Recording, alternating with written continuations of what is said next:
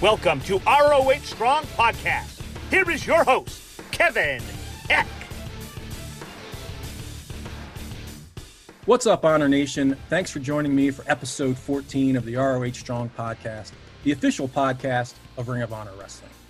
Today's guest doesn't get a lot of screen time in ROH, but nonetheless, he's an important figure in ROH history and has been with the company behind the scenes for nearly a decade now.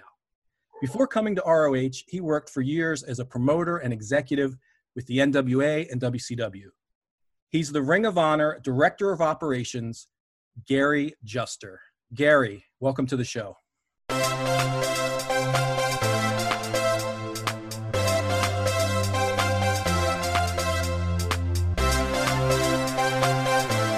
Thank you, Kevin. Good morning, or afternoon, or whenever this podcast plays. That's right. I think it drops at 7 a.m., so I guess it's morning, but yeah, it depends on when you listen to it. So, Gary, the first question I always ask every podcast is, what have you been doing in quarantine these past several months? I have been doing a lot of reading. I'm a live music junkie, and I can't have live music in clubs or venues, but I watch a lot of online concerts, and I listen to a lot of music. And as you know, I'm somewhat of a wrestling historian, and I really enjoy looking online at all the old posters, the old newspaper articles, kind of the history of wrestling through the media that might have existed back in the day. Which would have been either the local television show or, in many cases, newspapers and newsletters. Yeah, I share that fascination with you. Looking at the old clips, especially the newspaper clippings, really are fascinating.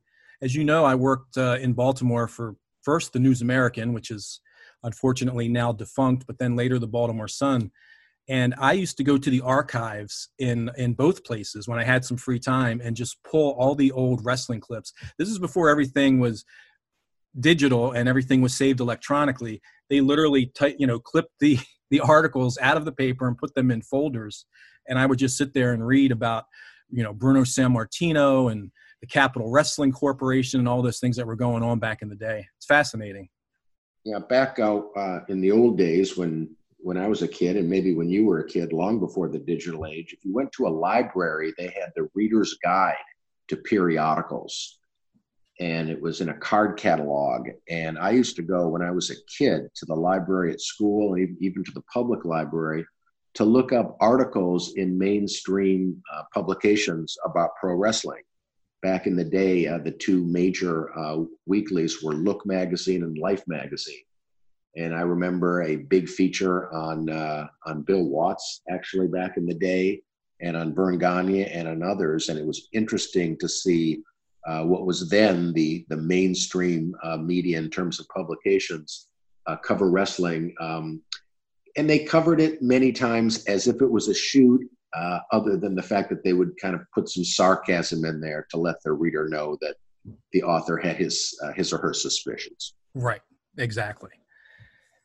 For those of our listeners who don't know exactly what a director of operations does, can you just tell us what your responsibilities are in Ring of Honor? Sure. My main responsibilities are to secure venues, coordinate all the various aspects of putting together a live event, and then supervise the live event on site. Okay.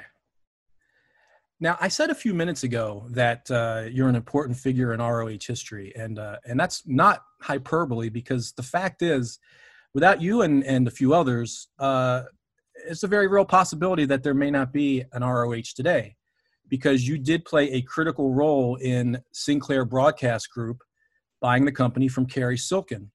Now, again, for those who aren't familiar with that story, I know it's been told a few times publicly, but can you talk about that, how that whole deal went down and the role that you played in it?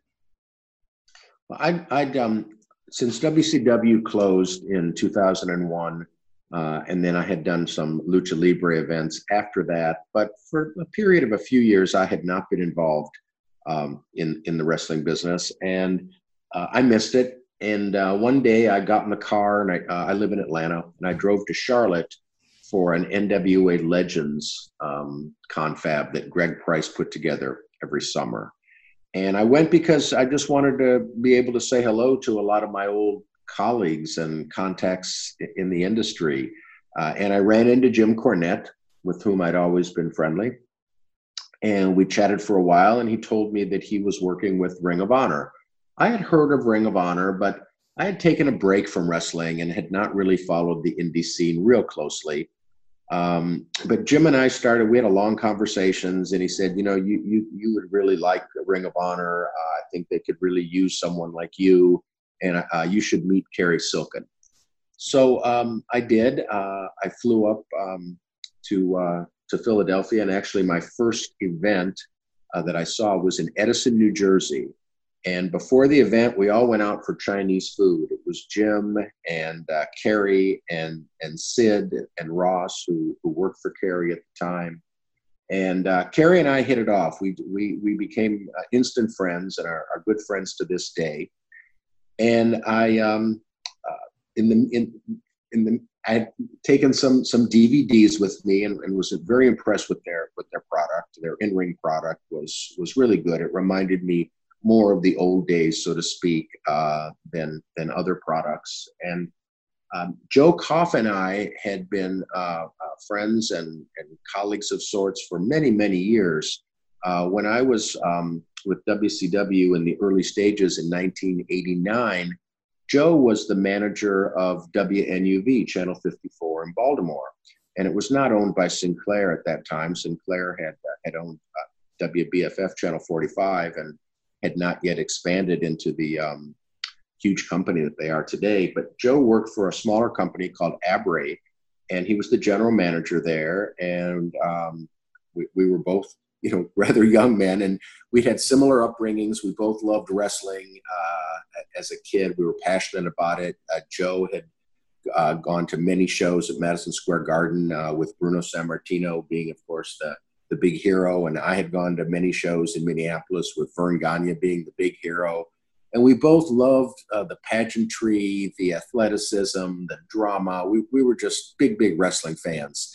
And our show, of course, aired on Channel 54. So Joe and I worked together for many years when I was at WCW, Joe being station manager at several different stations, and we would always do promotions together, and he'd come to the matches and bring his kids to the matches. And even after WCW closed, Joe and I would stay in touch. We would talk about wrestling now and then. If I saw something interesting, I might, pass it his way. But I finally went to him with the story about Ring of Honor and Cary Silkin and showed him the DVDs, and Joe was impressed. And Joe, to his credit, started working behind the scenes at Sinclair to see if possibly there might be some interest. And it took quite a long time. It was probably maybe almost a year or so after I met up with Jim that we finally made the introduction with Joe and Cary. And they also kind of hit it off as being able to really respect one another's love of wrestling. Again, kind of we're all in the same age bracket, so to speak. And talks got underway from that point on. And lo and behold, Sinclair bought Ring of Honor, and here we are. Yeah, it's amazing that how one thing led to another. The fact that you had already known Joe, Jim Cornette had an association with Ring of Honor. He knew you. The whole thing really just fell right into place. And it was perfect timing because I know in having talked to Cary that even though Ring of Honor was successful, it wasn't making him money at that point. He was losing money. And Sinclair was really a godsend. And again, I don't think it's hyperbole to say had that deal not happened, Ring of Honor probably wouldn't be here today. I mean, we don't know what would have happened, but I know that Cary was struggling with whether he should continue to keep Ring of Honor going or not. And I know he told me that he did it just out of such a love for the business and for the company that even though it didn't make financial sense for him at that point, he just couldn't bring himself to shut it down. Right. It was a hobby for Cary. Cary was a very successful ticket broker and had the means to carry Ring of Honor, no pun intended, even though it did lose money, but he loved it and it was his passion. And yes, to your point, the losses were piling up, and Kerry was, really glad to have this opportunity. And fortunately for Kerry, not only was he able to sell the company, but he's still what we call the ambassador. He attends most of the major events and is still a part of Ring of Honor, and is a kind of a much loved character in Ring of Honor, just because of his close relationship with the fans and the fact that he kept Ring of Honor going for as long as he did. Yeah, that was such a great decision on Joe's part. I'm assuming it was Joe's call to keep Kerry involved with the company for all the reasons that you just said. The fans knew Kerry. He was a link to the previous ownership of the company, and obviously a great ambassador. And, to this day, as Ring of Honor fans know, whenever the world title changes hands, there's Kerry, first person to jump in the ring and present the new champion with the championship belt. So it's one of the coolest things, I think, about Ring of Honor, that, a big corporation could have said, well, thank you very much for the deal and go on your way. But they didn't do that. So let me go back to the very beginning with you, Gary, even before you got into the business. You've been involved in some really key moments in this business. As I've said, you've been instrumental in a lot of them, but we'll get to that later. I want to start at the very beginning. How old were you when you first became a pro wrestling fan?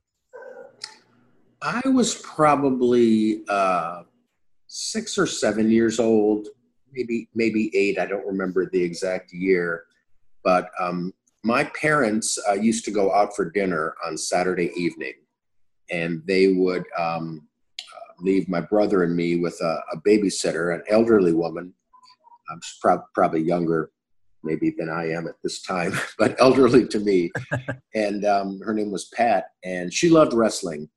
And Vern Gagne's wrestling show, All Star Wrestling in Minneapolis, came on the air Saturday evenings. And she and I would watch wrestling every Saturday night.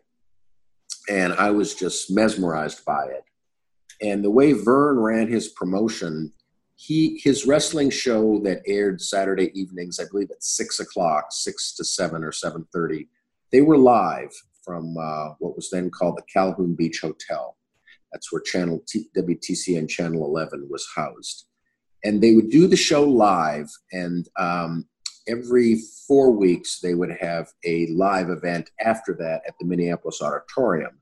So the live television show was used to promote the live house show coming up that night. And they may shoot an angle, or they may do, something they would always do something to promote that live show.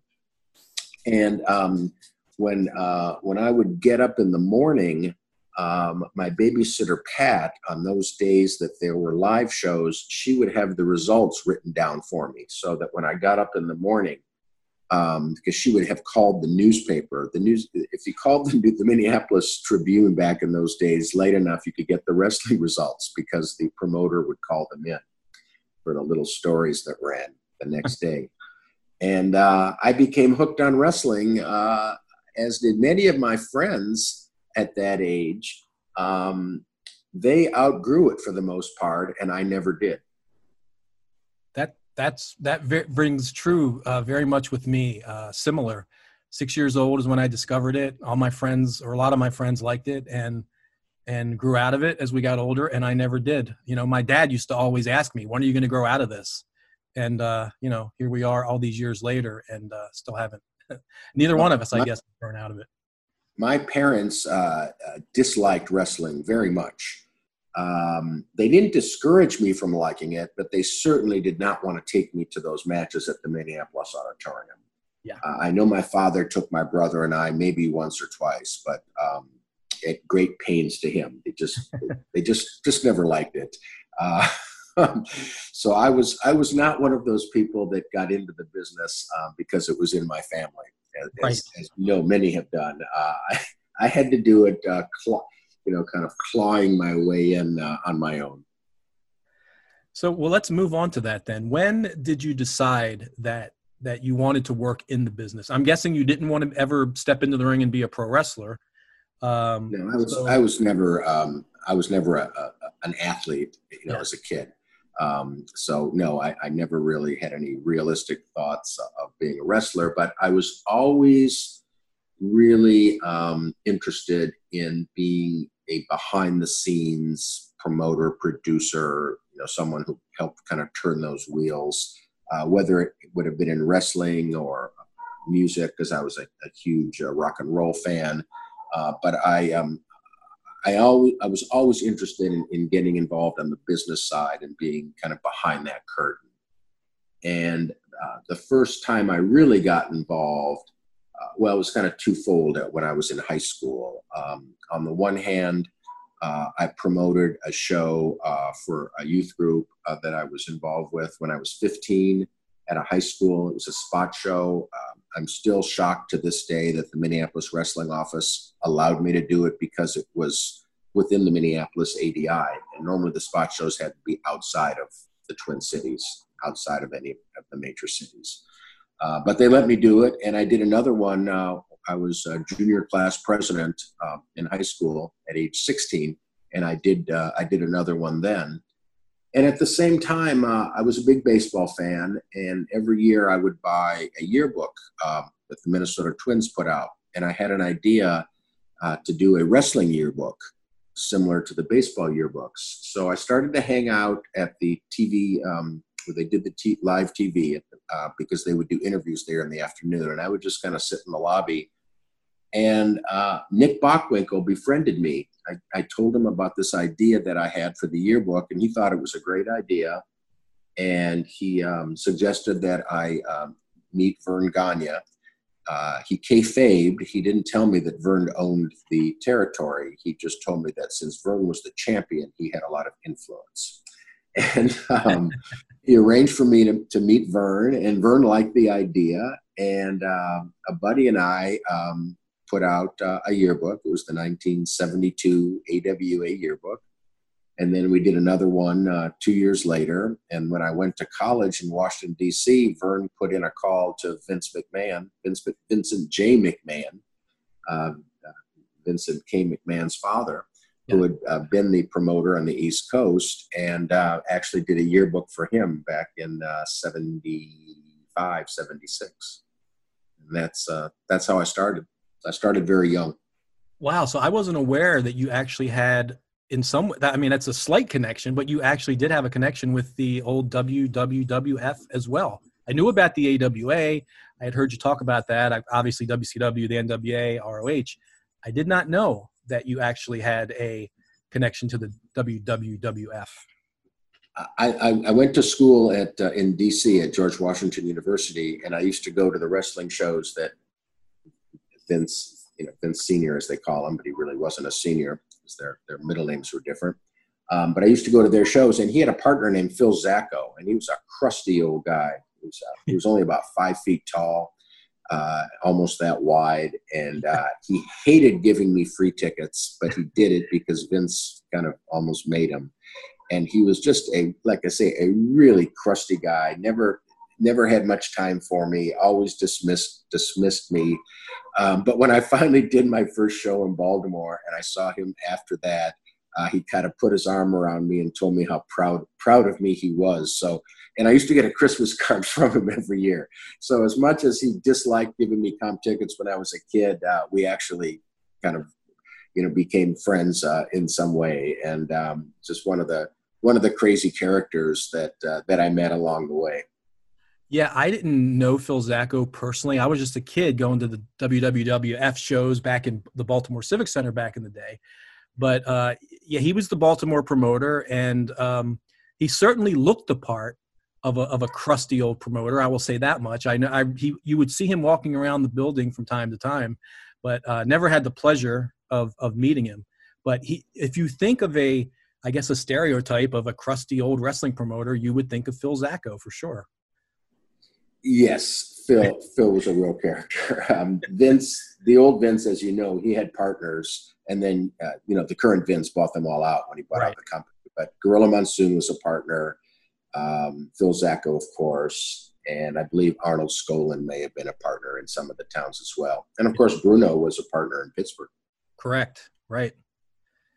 All right. Well, Gary, this is already a fascinating conversation. So we're going to take a quick break, though. And when we come back, we're going to talk about your start in Baltimore as the promoter for Georgia Championship Wrestling and later the NWA. We'll be right back with Gary Juster after this. I'm Maynard the Malt Maker. I am Mega the Bard. I'm Ender the Goliath. I'm Santi the Bard. And I'm Sia the Wizard. And I'm Quinn McKay, and to see what character I'll be playing, you'll have to check out the next episode of Roleplay of Honor. Join these stars and more for Roleplay of Honor. We're back on the ROH Strong podcast. My guest today is the ROH Director of Operations, Gary Juster. Gary, you may not know this, but I don't think I've ever told you this, but you played a pretty big part in my life as a teenager, as a wrestling fan, because I grew up in Baltimore, and I had been going to the Baltimore Civic Center every month to see the WWF, and never thought that I would ever see anything else live unless I were to take a road trip. I read the Apter mags religiously, so I knew about all the other territories. And then when I got cable, obviously, I watched Georgia Championship Wrestling. But again, I never thought I would ever get to see, Ric Flair and Tommy Rich and all these guys. But then something pretty cool happened, and that was in 1984, I think it was maybe February, it was announced that Georgia Championship Wrestling was actually going to be live at the Baltimore Civic Center. And you were the promoter. So how did this come about that Georgia, you were able to bring Georgia wrestling to a traditional WWF city? Well, when Channel 54 WNUV went on the air, I drove up, and it wasn't owned by Abry at that time, Joe Koff's employer, whom I mentioned earlier. It was owned by a guy named Sam Kravitz, and Sam's nephew, Mark Saldich, was the program director. Mark and I were about the same age. I guess I was around 29 or 30 at the time. And I drove up there, and I said, I asked him if he would be interested in having a wrestling show on the station. And he said, absolutely. And he said, what time do you think would be a good time? And I said, well, how about Saturday at noon? He said, fine, we'll put you Saturday at noon. And in my briefcase, I had a tape from Joe Blanchard's operation out of San Antonio. If you recall, Joe was the first guy to go live in the modern era. Yeah. In the 80s. He had the dream of being what Vince McMahon became, but Joe couldn't pull it off. But somehow I'd gotten Joe's tape, and I was going to put it on in Baltimore. And I said to Mark Saldich, do you want to see the tape? He said, no, I trust you. Whatever you send me, I'm sure will be fine. And what happened was, I knew that we weren't going to be able to get anywhere with Joe. And finally, I ended up with Ole Anderson's tape from Georgia Championship Wrestling. Okay. And just through my contacts with Vern and others, promoters would take my call. And the fact that I had TV in a market, they liked. And so the TV ran for a while, and we were getting, a decent rating. And I wanted to do a live show. So I went to the Baltimore Civic Center, and the arena back then is still owned by the city. It's not operated by the city anymore, but it was owned and operated by the city. Back in those days, a lot of cities operated their own arenas, and these days it's almost all private management. But I went to Charles Neustadt was the director, and Barney Levengood was the assistant director. And I sat down with them, and I explained who I was, and that we had TV on Channel 54, and we also had the show on cable, and I thought we could draw a house. And I had become a licensed promoter. I'd gone through all the machinations with the State Athletic Commission and had gotten approved, and I was a licensed promoter. And I said, I'd like to do a show. And they said, well, we're sorry, but we've had WWF, as it was called then, since the building opened. They come in almost once a month, and we really don't want or need any other wrestling. So I was disappointed, and I went home, and by that time I'd been a law school graduate, and I found a case, which actually later got overturned in an appeals court, but it looked good. And it was a case where a renegade football team called the Washington Stars sued RFK Stadium to get a date to play football there. And they actually won in the lower court. So I went back up to meet with Charles and Barney in Baltimore at the arena, or the Civic Center as they called it then. And I said, look, guys, I said, I've done some research. I said, I'm a lawyer by training. And I said, you guys are a city-owned and operated facility. And I said, if you won't give me a date, I'm going to have to take you to court on an antitrust charge that you're conspiring with another promotion. It's restraint of trade. And I threw out every legal term that I could. And I had this case that I was waving in front of them and showing it to them. And they said, well, we'll give it some thought. We'll talk to our attorneys and blah, blah, blah. Well, lo and behold, about 2 weeks later, they called me and they said, well, we'll give you a Thursday night in February. And I said, okay, I'll take it. So they caved. I don't know that I ever would have sued them. I don't know if I would have even had the wherewithal to do it, but it worked. And I got the date, and we did 8,000 people paid that night. And so it was just a huge success. And I guess the rest is history, as the cliche goes. Absolutely. I was, again, I have vivid memories of that night. I was in the front row, got front row seats. I still remember the main event, Ted DiBiase against the masked Mr. R, who was Tommy Rich. You were smart. You brought in Larry Zbyszko to take on Bruno Sammartino Jr. That one I actually, so to speak, booked myself. That was not really part of Georgia Championship Wrestling. But Bruno had served as a mentor to me. I used to work for a member of Congress, and I got fired because I would spend like an hour a day on their Watts line talking with Bruno. Bruno mentored me and just taught me a great deal about the wrestling business. I'll forever be grateful. And I miss him terribly. We were friends right up to the end. And of course, as you probably know, he and his son David were estranged for years and years. I'm not even sure that they ever made peace before Bruno died.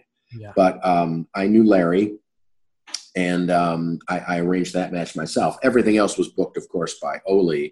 And we had the Road Warriors and Ron Garvin and King Kong Bundy and Jake Roberts. I mean, it was the talent was just amazing. Yeah, I think Stan Hansen was there. Wahoo McDaniel. It was amazing. It was amazing. And what made it so good, and I think what made us successful there, and then we came back in April with Ric Flair for the first time against Jack Briscoe. It was the only time we ever had Jack Briscoe. He then went to WWE and then he retired.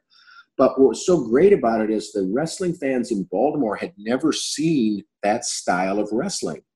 I had gone, as you did, to many shows at the Baltimore Civic Center, and what wrestling fans would call punch and kick was kind of a style that was prevalent in the WWF, whereas the Georgia Championship Wrestling style, and which was very similar to the Jim Crockett promotion style, was just a much faster-paced, maybe more athletic-based type of in-ring product. And the fans in Baltimore really took to it. They really did. I mean, which was amazing is that, the WWF had been established there for so many years. And here comes this new promotion. And it wasn't like people left the WWF to only go to see the NWA now or Georgia. They went to both. I mean, how much did that surprise you that Baltimore was able to support both companies? And like you said, the first show drew 8,000 people. Were you shocked by that, or did you kind of expect it?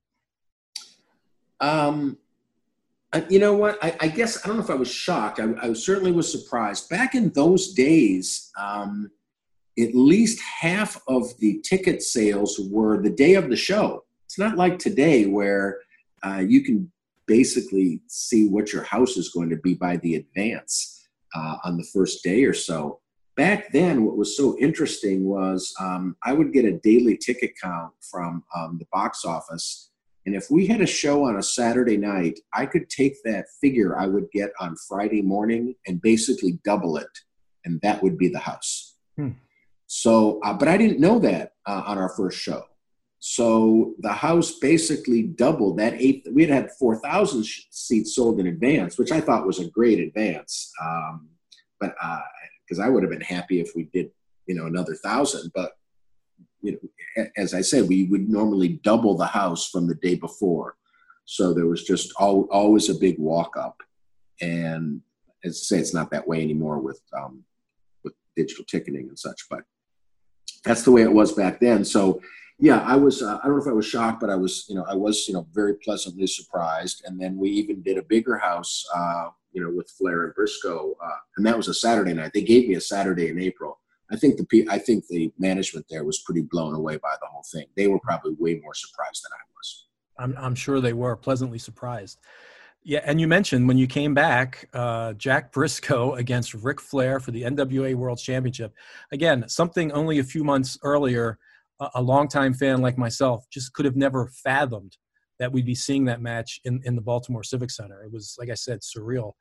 One of the proudest things about looking back about it was that we were the first promotion to ever be able to run a show in one of Vince's home buildings. Ole and those guys, they'd run in Ohio and West Virginia, and that wasn't Vince's territory. And people might have run spot shows, of course, in some of the Northeast. There were always other promotions running, but no one had ever gotten into one of Vince's home buildings up along the Eastern Seaboard. We were the first to do that, which even today is a source of pride. Yeah, I remember thinking that at the time. NWA did eventually branch out to places like Philadelphia and Washington and Boston and other traditional WWF cities. But it really was like I couldn't figure out at the time why Baltimore was suddenly on the wrestling map. It was a great time to be a Baltimore wrestling fan. Yeah, and the reason for it was Baltimore was one of those kind of, I guess, the quote perfect, the perfect storm. I lived in the DC area, so it was an easy drive for me. They had a brand new station going on the air. The program director was very excited and interested in having a wrestling show. And it was just one of those things that all came together. And then, threatening the lawsuit was kind of the key to the whole thing. And they just didn't want any trouble. They didn't want a lawsuit against them. And they gave in, and I promoted there right up through the end of the WCW days. Right. Going back to that Flair Briscoe match, I'm sure you remember the blooper that's out there with Ole Anderson interviewing you. I only remember it because at least 24 people have sent it to me. The look on your face is classic when he can't remember your name. Ole and I had a very interesting relationship. When I was young, I think I was, 30 years old when we had that first show, and I'd never met Ole in person. And Ole, as you know, is a classic bully. Yeah. And back in those days, I was very much a hothead. I've really mellowed out as I've gotten older, and I have the benefit of perspective and a lot of other things that we get as we get older.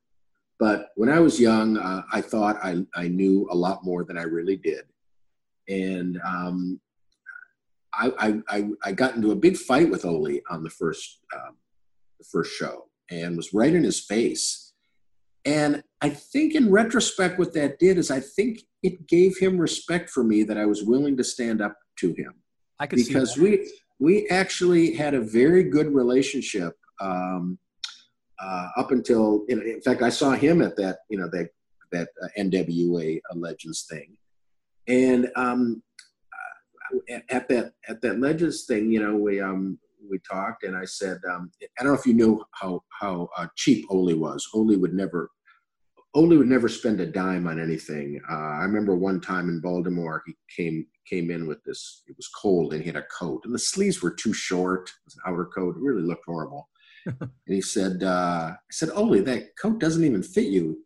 He said, "Well, I got it at the Salvation Army for $5." And that was just Ole. His favorite 2 words were "you buying," because he never wanted to pay for a meal.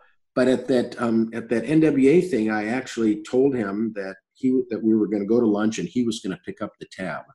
And sure enough, I think I'm probably the only person Ole's ever bought lunch for. And he was very private. I'm probably also the only person ever to have dinner at Ole's house. And the only reason for that is I was very friendly with Ole's then girlfriend, Sharon Sadello, who was a vice president at WCW, a very capable woman. She was in charge of international at one time. She was in charge of marketing at one time. Yeah, I remember that. When they lived together, they had a home up on Lake Hartwell near the South Carolina border. And one day Sharon said, why don't you come up for dinner? And I had dinner with Sharon and Ole at their home. So I think I'm the only person to ever have dinner in Ole's home and to have him buy me lunch. So Ole and I, we had a good relationship, but sure enough, shortly after the first 2 shows in Baltimore, that's when Vince bought Georgia Championship Wrestling. And what do they call that? Black Saturday? Black Saturday. That was going to be my next question to you is eventually Georgia Championship Wrestling ends because of Black Saturday.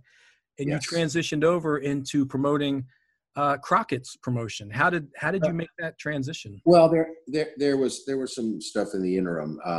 Ole and his partner Ralph Freed started another company called Championship Wrestling from Georgia, and right. Turner gave them a time slot as well, not the prime time slot that World Championship Wrestling had, but another time slot. So I did a show with them in August, and perhaps another one. But I had by that time I had met Jim Crockett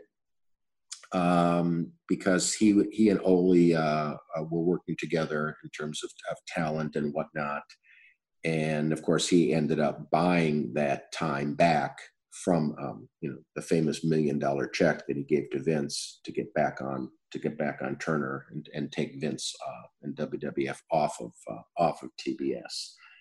But we went through a lot of kind of various iterations and such in Baltimore before I ended up with Crockett. At one time, by this time, I had gotten a second hour of TV on Channel 54. On Sundays, right? Sundays at noon. Yeah. And if you recall, there was a time when I was getting 1 hour from Crockett and 1 hour from Verne. Right. And we would do joint shows. Usually we'd have 6 matches, 3 from Crockett and 3 from Verne. And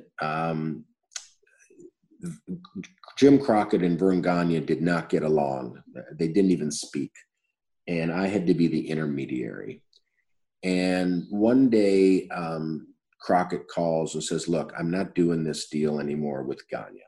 You decide, either you want to work with me and I'll send you the talent, or you work with Verne." And I said, "Well, Jimmy," I said, "it's really no choice." I said, "Your guys are drawing, Verne's are not."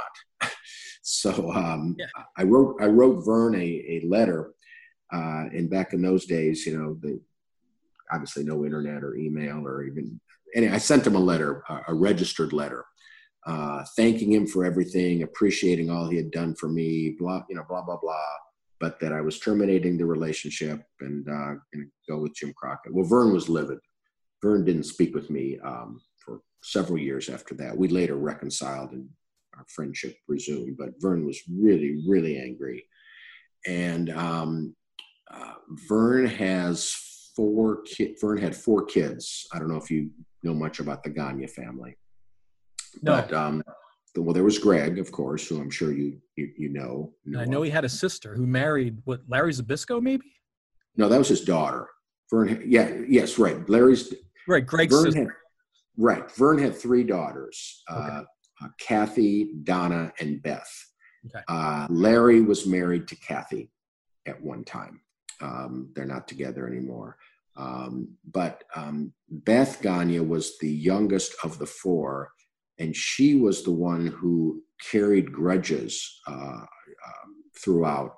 In fact, I'm told that she was upset that Gene Okerlund spoke at Vern's funeral because Gene had gone to WWF and left Vern.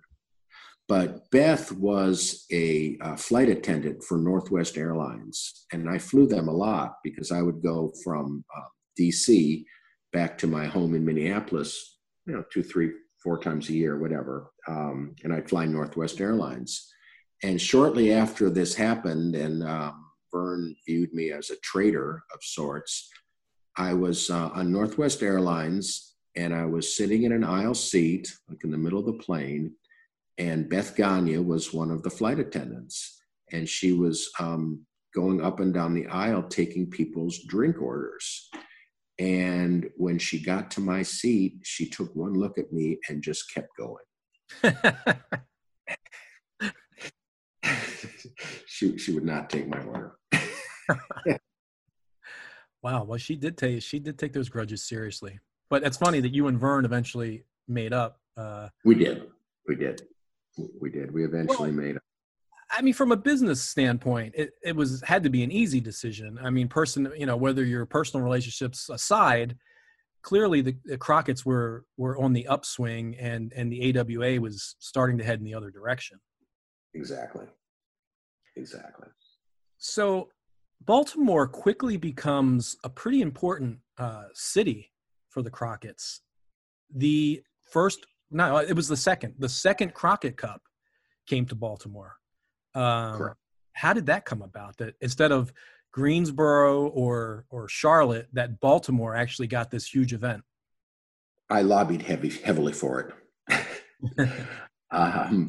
I told Jimmy that I could get the building for 2 days. I think I got a pretty good rent deal. I told them that I'd gone to the hotel next door and I'd worked out a package with them. I told them about all the publicity I could get in town. I told them about how the TV station was going to get behind it in a big way. I pushed hard for it. And by that time, Baltimore had become one of their best towns. And I think Jimmy always liked to kind of, as he put it, stick it to Vince. Well, as it turned out, of course, Vince got the last laugh on all that. Right. But Jimmy liked poking him. So that might have been a part of it as well. But I lobbied hard to have it in Baltimore. It was something that I really wanted to do. Well, and once you started bringing not just the Crockett's, but also the Georgia to Baltimore, we were used to never seeing. We got used to the fact that we would never see a title change hands, except for the very famous Superstar Billy Graham defeat of Bruno, yes. April 30th, 1977, a day that will live in infamy. Right, with his feet on the ropes. With his feet on the ropes, yes. Horrible rule breaker that he was. Yeah. The titles always changed hands at Madison Square Garden. Tag titles would change hands on TV at like Allentown, Pennsylvania, or every once in a while the Spectrum might get a title change. But for Baltimore, we just knew that it was not going to happen. Yet for some reason, we still went month after month watching Backlund and Bruno defend the title, suspending our disbelief that, hey, maybe the title will change hands tonight. But all of a sudden with the NWA, I think Ronnie Garvin beat Jake Roberts, I think, for the national title. And then after that, we just saw titles changing hands semi-regularly. And we get a big event like the Crockett Cup. So it almost felt to us in Baltimore like it was almost the center of the wrestling universe at that time. One of the most amazing moments, I think, for a lot of people at that Crockett Cup in Baltimore was the return of Magnum TA, walking down the aisle several months after his automobile accident and hugging Nikita Koloff and Dusty Rhodes. I remember being there, and it was one of those things that kind of sent chills down your spine. Do you have any like vivid memories of that? I remember it well, and I had the same chills and maybe even a few tears. Mm-hmm. It was extremely moving. Magnum had been a big star, as you know, with the Crockett organization and the NWA probably would have been a future champion. I think he was being groomed to be, possibly a world champion. So yes, that was just an incredibly touching moment. One other question I want to ask you about the WCW days actually was it was still the NWA. 1988, we got our first pay-per-view in Baltimore, which was the Great American Bash, the famous Ric Flair versus Lex Luger world title match. The way this was built up, by this point, I was pretty, I don't want to say smart to the business, but you could kind of tell when a title was going to change hands. And I was certainly convinced that Lex Luger was walking out as the new world champion that night. It just seemed like that was the buildup. But that didn't happen. We had the referee stoppage for the speck of blood that was on Lex Luger's forehead, which was puzzling to all of us fans in Baltimore because we had seen some bloodbaths in both the NWA and in the WWF. That finish, what do you like? Do you recall what went into that decision to have the Maryland State Athletic Commission officials call for the bell? Yes, I remember it very well. As you will recall, that was during the time when the AIDS epidemic had been really on the forefront, and the Maryland State Athletic Commission had issued an edict that that blood in professional wrestling was to be banned, whether it was self-induced or hard way, but there would be no blood in a wrestling ring. And if there was, the match would immediately be stopped. So this was a rather new regulation or order at that time. So what they wanted to do was they wanted to get some color on Lex, who, by the way, had never done it before and was very squeamish and didn't do it. Actually, I don't know if you recall and knew this, but it was actually JJ that did it. And it was, like I say, just a speck of blood. But there was a really nice, what they called inspector. The Maryland Athletic Commission would send one of their people to these shows to supervise the show, and they were called inspectors. And there was a really nice guy, Ray Iannucci, may he rest in peace, a really, really lovely guy. And we went to Ray and said, look, we know what the rule is on the commission, but we want to get just a little bit of color on Lex, and then we want you to stop the match in accordance with the commission rules. And he agreed to do it. And that's exactly what happened. I got a little bit of color on Lex. Ray jumped up and said, it's a violation. The match has to stop. And one of the reasons I believe that they wanted to do that finish was, if you'll recall, house shows back then were still the bread and butter for wrestling. Right. Pay-per-view was new. Not that many people, even, cable was still in kind of its infancy, and pay-per-view certainly in its infancy. So house shows were really where the money was. And the Crockett's at that time, had these really good wrestling towns, like you mentioned, Greensboro, Charlotte, Greenville, Richmond, Norfolk. And these were, good towns for them. And what they would do after that finish in Baltimore is, when they would do the local promos, say in Richmond, for example, they would say something to the effect of, we have the rematch here in Richmond next Saturday night, and here in Virginia, we don't stop the match if there's blood. There will be a finish, it'll be one fall to a finish, blood or no blood. And sure enough, it drew big money everywhere, because in those towns, there was no problem with the commission. And they could have the bloodbaths that we used to see in Baltimore. Right. And that was the story. That's, I think that's the first time I've ever really heard the story explained. So I learned something today. I never could figure out why I mean, obviously I knew it wasn't a shoot. I figured that was the planned finish. But just the speck of blood on Lex's head always caught me as strange. So now I know, though. So it was JJ who facilitated that. Maybe it would have been better if Lex would have done it himself. I don't think, yeah, and I guess one could ask Lex, but I guess he just, like, say he was too squeamish to do it. He was not about to put a blade to his head. Right.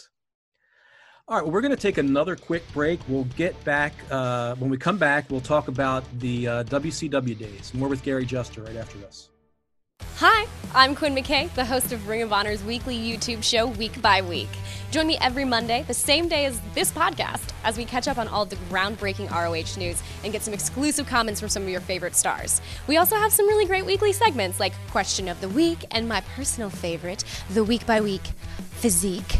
Join me every Monday at 1 p.m. on social media and youtube.com/Ring of Honor for Week by Week.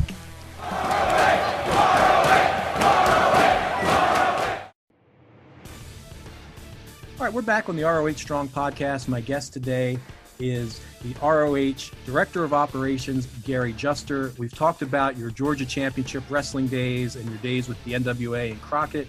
Let's now head on to the WCW years. Crockett sells the company to Ted Turner, and once again, you make the transition. You go along. You actually became more than a promoter with WCW, though, correct? You had a job there as an employee. Yes. Well, when they took over the Crockett promotion, they made all of us employees. So I was a promoter there, but I was no longer an independent at-risk promoter. I was an employee. I had incentives as a promoter there. I would make money as the houses made more money, but I was a Turner Broadcasting employee. Now, what were some of your, I guess, favorite memories from those early days of the Ted Turner regime? We were able to, to kind of, I'm trying to think of the right phrase. We were able to kind of take it up a notch, production wise. We had a much bigger budget.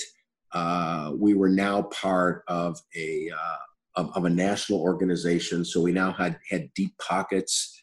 But right from the start, it was difficult because they chose. The higher ups at Turner really didn't know anything about wrestling, and that's dangerous. It's dangerous when they, it's the old cliche, just having enough knowledge to be dangerous.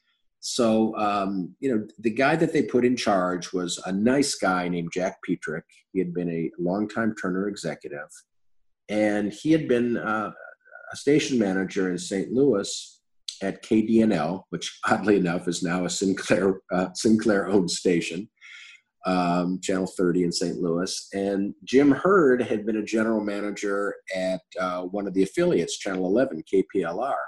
And that was the station where Sam Muchnick had his wrestling show, Wrestling at the Chase, probably one of the highest rated pro wrestling shows in the country.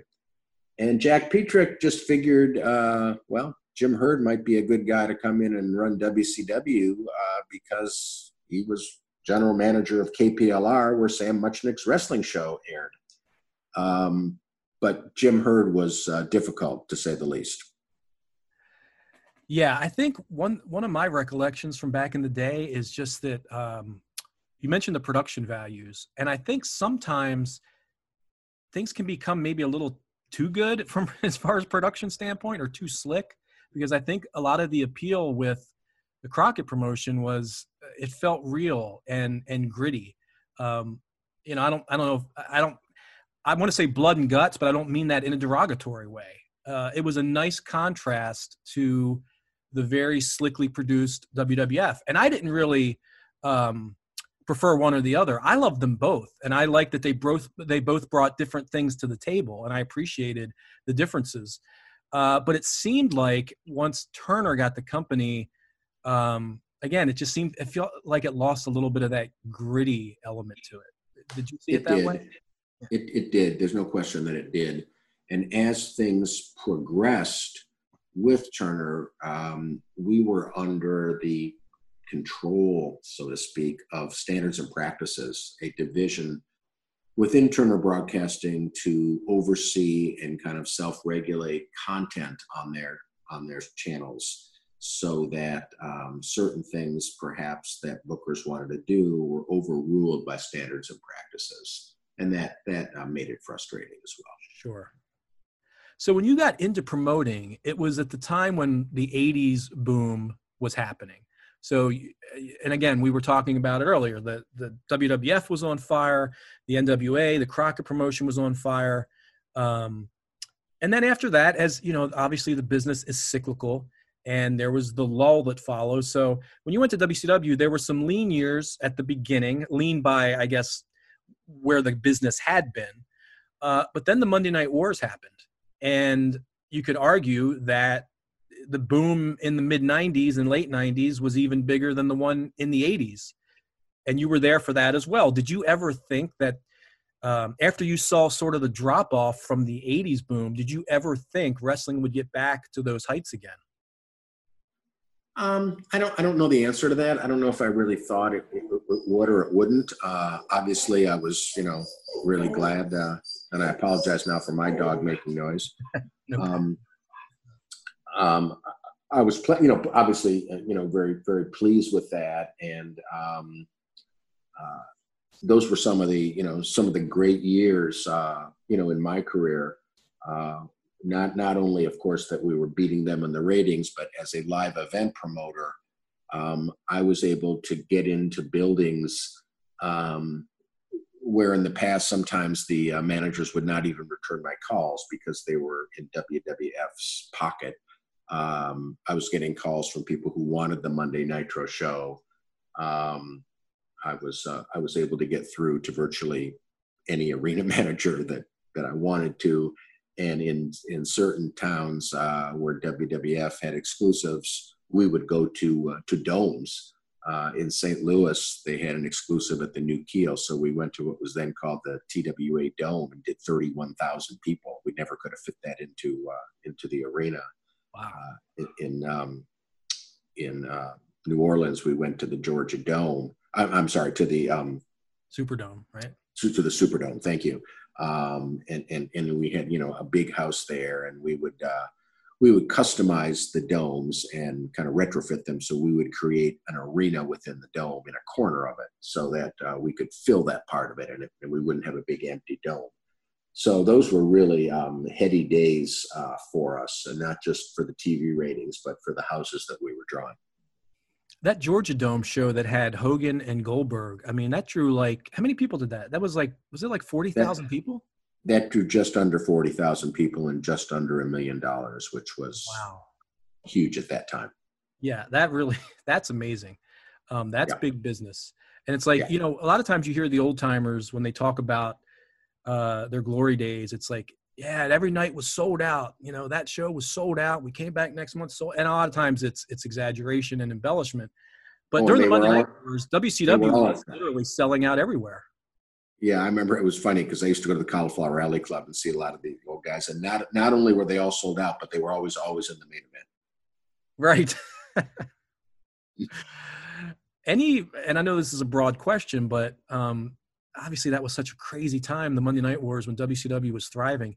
Any particular moments from that run that stand out to you, whether it was a funny story or just a vivid memory? Well, one of them was, as I mentioned, in St. Louis. The guy who ran the Keel there was a guy named Roger Dixon. He was a nice guy, and I used to call him to try and get dates there, and he would never give us a date. So when we finally did the Dome show there, which drew the 31,000 on a Monday night in early December, which is not exactly the best time traditionally for a live event, but that's just how hot we were. And I remember seeing Roger at I think at the arena managers meeting shortly thereafter or whatever, and going up to him and kind of, again, I was smirking, and thanked him for keeping us out of his building, because I said, we never could have fit the 31,000 in your building, Roger. So it gave me a sense of satisfaction to do that. And I guess the other part that was just so satisfying was going to buildings that had never even given us the time of day because Vince had them locked up, and going in there and selling them out. And one of my great memories, you probably remember this. We had a promoter, great promoter, Zane Bresloff, and I could tell Zane stories all day long. He was really a character.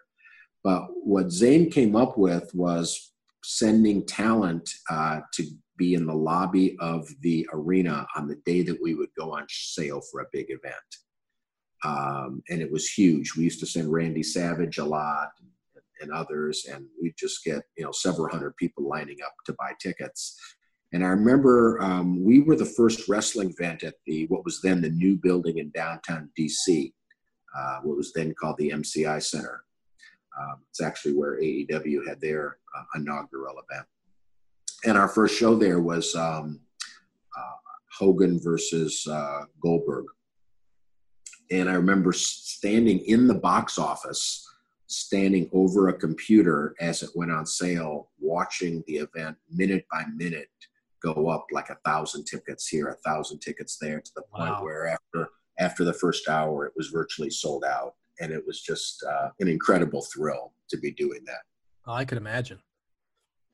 Well, as they say, though, and as I said earlier, the business is cyclical. And once once it reached those heights, it was bound to, at some point, I guess sort of level off.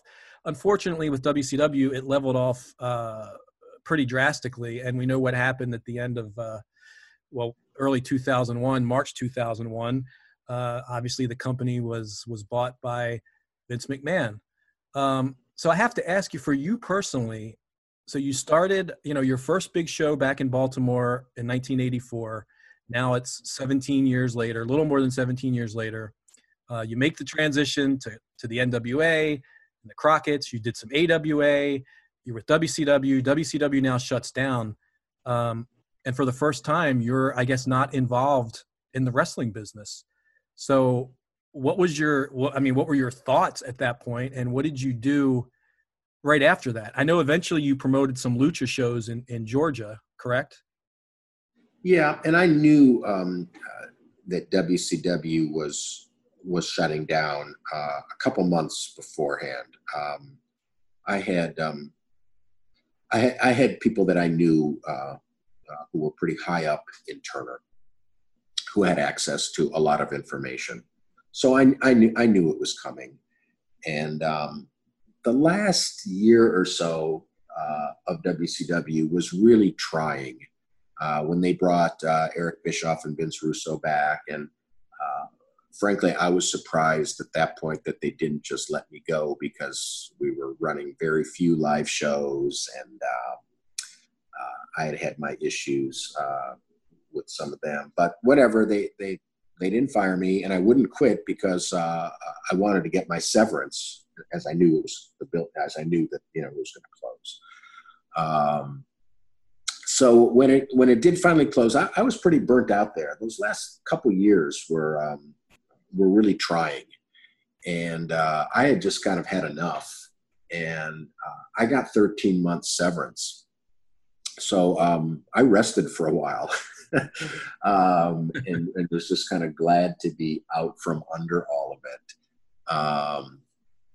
But I did, I had many contacts in Atlanta, where I had lived out for a long time. And I was working with a guy named Lynn Friedman, who was a local promoter and media buyer. And we did some rodeo dates. I had a gig for a circus for a while, booking dates for them. I got involved in some, local business ventures here in Atlanta. And then I met a wealthy Mexican entrepreneur, a really great guy named Norberto Sanchez. And with him, we started to do a handful of Lucha Libre shows for a couple of years, which were a lot of fun.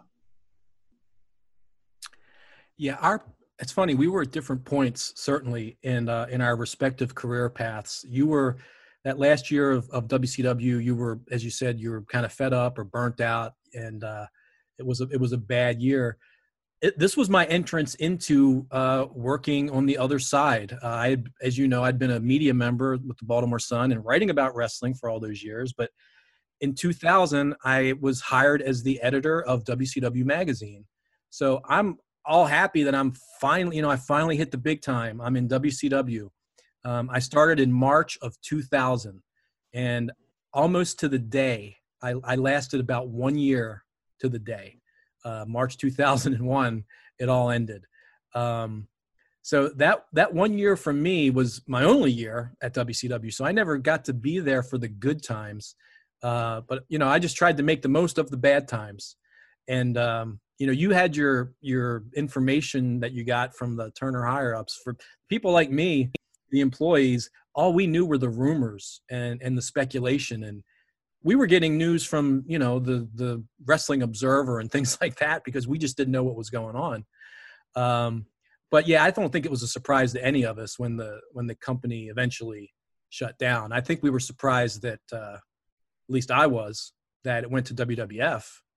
But that was a surreal time for sure. Yeah, my then girlfriend actually worked in Ted Turner's personal office. She was one of 4 women that worked as Ted's personal assistants. So I got a lot of information coming my way. Yeah, well, yeah, and like I said, we sort of saw the writing on the wall. I think it was wishful thinking that maybe we could go on, but I think all of us kind of knew that wasn't going to happen. Even if Vince hadn't bought the company, we figured it's either going to just shut down, or if you remember when Eric was putting his group together, he was working with a group called Fucient, and it actually came in and started doing the due diligence. He was, as you'll remember, he was in the office planning to take over. Us at the magazine, we didn't know what that meant for us because we thought, well, just because, Bischoff gets the company, that doesn't mean we're all going to have jobs. He might not need a magazine because the word was they were going to, cut costs. Or would he want to bring in somebody else to do a magazine? So I just tried to enjoy it while I was there, and it makes for good memories. And, I probably wouldn't have gotten other jobs in the business had I not had that 1 year of WCW experience. So, well, Kevin, I'm glad for you that you had a good experience in that year, because I would say that you may be the only person who had a good experience in that particular year. I think you're right. Well, let's move ahead now to Ring of Honor. It's funny, our paths keep crossing, Gary. You as the promoter, me as a fan back in Baltimore, me as a media member, and you as the promoter, and you helping facilitate me to write articles. And then, we briefly end up in WCW together. And now here we are in Ring of Honor. I just want to ask you this, just as a fan, not necessarily as a Ring of Honor employee, but as a fan, what do you appreciate about what Ring of Honor brings to the table as a product? When I first saw Ring of Honor, way back when we talked about it, what really impressed me and what I really liked was the in-ring product. Even though wrestling had evolved significantly from the days that I started as a kid as a fan, and then as a promoter, and then WCW, then to now, the products evolved just significantly. If you watch matches from the 50s, they're much different than matches from the 80s, which are much different from matches currently. But the in-ring product of Ring of Honor is what I always really appreciated, and what kind of got me excited about it in the first place. So I'd say, and to this day, and of course, as you know, right now we've been dormant just out of concern for safety. But we still have some absolutely, phenomenal in-ring performers. And that's to me what always made Ring of Honor stand out. No question about it. We've talked throughout this entire podcast about your involvement in some of these, big moments in pro wrestling. And there was one other one that I wanted to mention, which you did allude to earlier, which was All In, which will go down in history as the biggest independent show of all time. Back when Cody was still working with us in Ring of Honor, I interviewed him actually for a piece in the Sporting News. And, we were talking about how the event came together. And one of the people he gave credit to was you for kind of helping them. And I guess in a number of different ways, but the least of which wasn't, how to line up a building. Can you just talk about your involvement as far as All In was concerned? Yeah, because of my experience in dealing with arenas and arena managers and making deals with arenas, I was able to make the deal with the Sears Center, with the general manager there, do the ticketing, scale the house, basically do the all the back of the front of house type duties that have to be done to put an event in place. So yes, I did that, and as you know, it turned out to be a huge success. I think in terms of indie events, one of the lucha shows that we did, first lucha show we did at the Gwinnett Arena, which is now called the Infinite Energy Center in Duluth. I think at that time we did 4,300 people paid. I think at that time it might have been the largest independent show in the date. But yes, All In certainly eclipsed that, and it sold out. I think in less than an hour. So that that was very exciting. I was just curious, since we were talking about Cody, did you have a good relationship with Dusty Rhodes? I did. My glory days, so to speak, that we talked about in Baltimore, the Crockett Cup, for example, those were all things that were booked by Dusty. And yes, Dusty and I went through a lot together, and learned a great deal from him, and really saddened when he died, and think of him often. I'm assuming maybe that's one of the reasons Cody felt so comfortable with you working with him for All In, I'm going to guess. Yeah, I mean, and to this day, I'm friendly with his mom, Michelle, whom I'm very fond. Always had a good relationship with Dustin as well. So yes, I always appreciated my friendship with the Rhodes family. Well, the last question I'm going to ask you before we get to our 10 question segment is MSG, G1 Supercard, April of 2019. Obviously a huge show for Ring of Honor, for New Japan Pro Wrestling. The NWA and WCW never made it to MSG, but Ring of Honor did. What was that moment like for you to see a sold out house at Madison Square Garden and be a part of it? As our GM, Greg Gilliland, likes to say, I would often tell him I never thought that I'd be involved in an event at the Garden. I had done some shows at the Garden with WCW in the theater next door, which they would give us, but it was never the Garden. So it was a thrill, a big thrill to finally be doing a show in the Garden.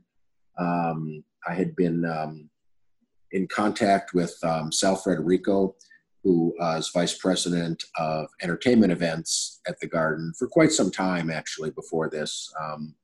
He and I would get together when we had shows at the Hammerstein Ballroom. He and I got to know each other. He's a big wrestling fan. And then he introduced me to Dylan Wanagil, who's vice president of sports promotions at the Garden, also a big wrestling fan. So it's a relationship that that I was glad to kind of have built, whether or not we were ever going to get a date there. One of the things that I always enjoyed about my part in the business was building relationships with arena managers, just because I love that part of the business. I always love live events and all the machinations that go on in putting together a live event. So when it came time to do an event in New York, during WrestleMania weekend that year, I was actually rather shocked that Dylan and Sal, we all had lunch, and they said, well, what would you think about doing an event in the Garden? And I thought, wow, we would love that. And sure enough, we were able to do it. So it was, it was a big thing. All right. Well, we have reached the end of this part of the podcast. We're now going to do our famous 10 question segment. So Gary, if you'll hang on after this break, we'll do 10 questions. Welcome, Ring of Honor fans. It is our distinct pleasure to bring to you not only 18 years of great professional wrestling, the best professional wrestling on the planet, but tonight, a very important topic. It is the first of many ROH roundtables, and tonight we're going to be discussing Black Lives Matter, police brutality, and what it means to be black in professional wrestling, race and racism in the sport that we love. ROH Roundtable, now available on youtube.com/Ring of Honor. Welcome back to the ROH Strong podcast. My guest today, ROH Director of Operations, Gary Juster. Gary, are you ready to play 10 questions? I am ready. I'm not sure I'll have the answers to all of them, but go ahead. We'll give it a try. Well, we're going to make this wrestling-centric. I made it wrestling-centric for you today. We're not going to do our normal questions of, what's your favorite movie and things of that sort. It's all wrestling questions. And it is now time for 10 questions with Kevin. So question number 1, what's the best advice you've been given in the wrestling business, and who gave it to you? Nick Bockwinkel gave me the best advice, and it was something to the effect of don't lose sight of other things in life and be so tunnel visioned when it comes to wrestling. Sound advice. Question number 2. I'm going to turn that question around a little bit. What advice would you give to someone who's looking to break into the business, but maybe on the promotional side or just not as a wrestler? What advice would you give to them? Study marketing, studying social media, study the wrestling business, the ins and outs of it, so that so that you have subject matter knowledge, and pick and choose your fights carefully. That is tremendous advice, especially that last part. I think that's a good lesson for all of us. Question number 3, who was the person that smartened you up to the business? Blackjack Mulligan. Oh, wow. What's the story there? We were, it was probably in the early 80s. I had graduated from law school. I was working in politics, but I really wanted to get into wrestling. I somehow got involved with a little group out of Pennsylvania where Bruno Sammartino was advising, and Blackjack Mulligan was helping out with the booking, and he and I used to talk all the time, and he's the one that kind of gave me the kind of wink type stuff. Gotcha. He was certainly an intimidating presence, that's for sure. He was. We used to talk on the phone almost every day, and I learned a great deal from him as well. Question number 4, did you ever at any point in your career have thoughts of going to work for WWE? Not really. I was courted by them on a couple of occasions, but I liked my situation so much that I really never considered it. Okay. Question 5, and this is one I'm really curious to hear the answer to, is you've got so many great stories and so many experiences in this business. Will you ever write an autobiography? I don't know the answer. Okay. You write it, I'll buy it. All right, fair enough. Question number 6, and maybe this is something you would want to save for that book if you ever write it, but do you have a favorite Ric Flair story, one that would be suitable for all audiences to tell?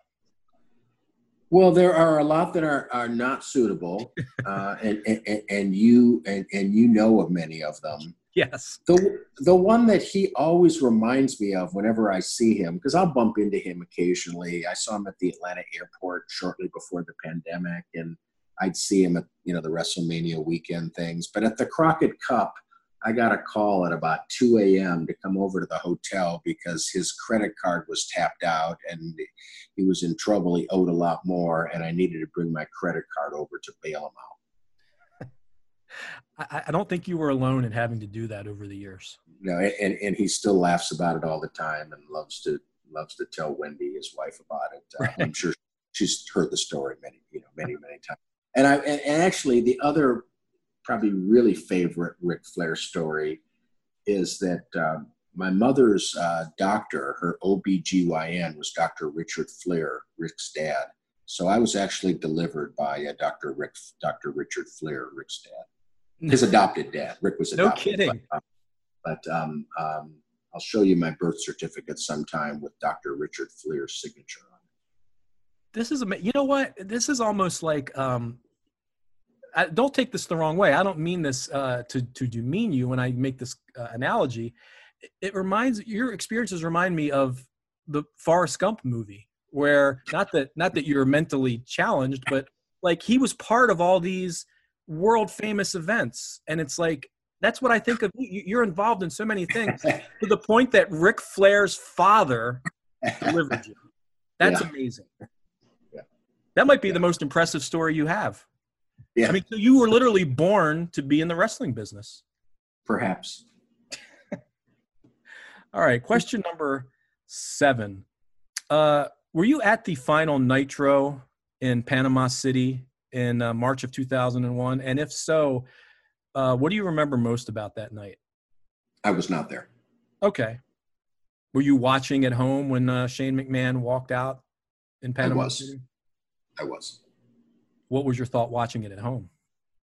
It was painful. Yeah. I tell you, I was there in Panama City, and I was actually trying to suspend disbelief that it was a shoot and that Shane was going to give us all jobs, even though I knew that wasn't true. I was kind of trying to hold on to that. Yeah. All right, question number 8. Which wrestler that you've known is most like his in-ring persona? So where there's not much difference between the gimmick and real life. Ric Flair always lived the gimmick. Yeah. As did Terry Funk. Okay. Yeah, I've heard Terry talk about that especially when he was a heel, that you don't become a heel when you walk into the arena. You become a heel as soon as you walk out of your house, so that if fans see you, they're what you expect them to be. I still talk with Terry somewhat regularly, and he's still exactly the same. Yeah, I've gotten a chance to. That's one of my favorite things is I've gotten a chance to pick the brain of Terry Funk a couple of times, and not only just great to sit and talk to him and hear him tell stories, but a nicer man you would never meet. Right. Question number 9. I'll ask the flip side of that.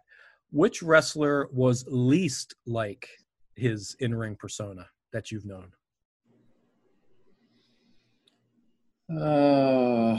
Well, there were wrestlers who just played characters.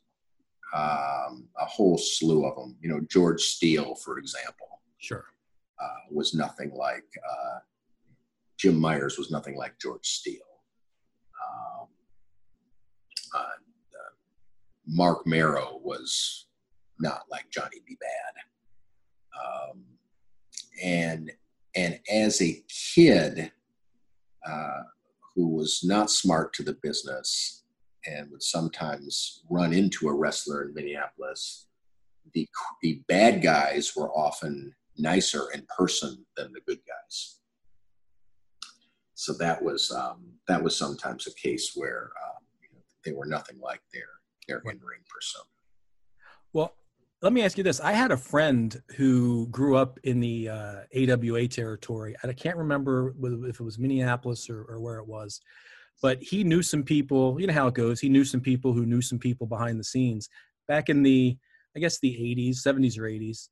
And he was told that the heels in the AWA were the nicest guys and the baby faces were the jerks. So I don't know if you had any experience like that when you were associated with the AWA, but that's what he said. Yes. I did. And that was accurate. Okay. All right. Our final question number 10. This is my favorite question. I've been waiting this entire interview really to ask it. We're really going to check and see how good your memory is on this one, Gary.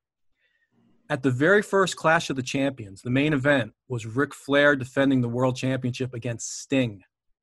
There were 5 judges at ringside scoring the match just in case it would end in a draw. You were one of them. Do you remember who the other 4 judges were? How many of them can you name? Well, I'm going to correct you. There were only 3 judges. Oh, I thought there were 5. There were other people sitting at ringside. There were only 3 of us who had votes. Oh, okay. It was Jason Hervey, Patty Mullen, Penthouse Pet, and myself. And Eddie Haskell. I'm trying to think of his real name. Eddie Haskell, of course, was the lead. Kenny Osmond. Kenny Osmond was one of them sitting with us. I don't remember the 5th one sitting with us. It was Sandy Scott. You know what? You've refreshed my memory. Sandy, I believe. I'm trying to think of who the 3 judges were. I thought maybe Sandy was one of the judges. But anyway, there was. I think it might have been Sandy, Patty, and I that were the judges, and then maybe just Jason and Kenny Osmond were the guests. But I'll tell you something that always bothered me about that, and that was still the kayfabe era, in my opinion. Yes. And they had a meeting beforehand, and they told us how to vote. And I was disappointed that they told Patty Mullen, the Penthouse Pet, how to vote. Because all they would have had to do is let her vote first, and then our votes could have then been adjusted to get them the finish that they wanted. And they would not have had to have smartened her up. And to this day, that always bothered me. Well, the funny thing that always struck me about that was the judges were there, so we'd have to get a decisive finish, right? And it still ended in a draw. Which, well, it's wrestling. Yeah, kind of defeated the whole purpose. But yeah, well, yeah, obviously you and Sandy Scott certainly reputable judges, but very questionable the Penthouse Pet being on the panel. And I didn't even realize that Jason Hervey and Eddie Haskell were not part of it. So they were special guests. It's quite an interesting menagerie there. Yes. But I think it was Sandy, Patty, and I that were the judges. I know Patty and I it was either Sandy or Jason. We probably have to go into the annals of and do the research to see who the 3rd judge was. Okay. All right. Well, Gary, that brings us to the end of 10 questions and the end of the interview. Look, I could listen to you tell stories all day. I would love to hear. We've just scratched the surface. You, as we said, you've been a part of so many memorable moments in wrestling behind the scenes, and I'm sure you have so many more stories that you could tell.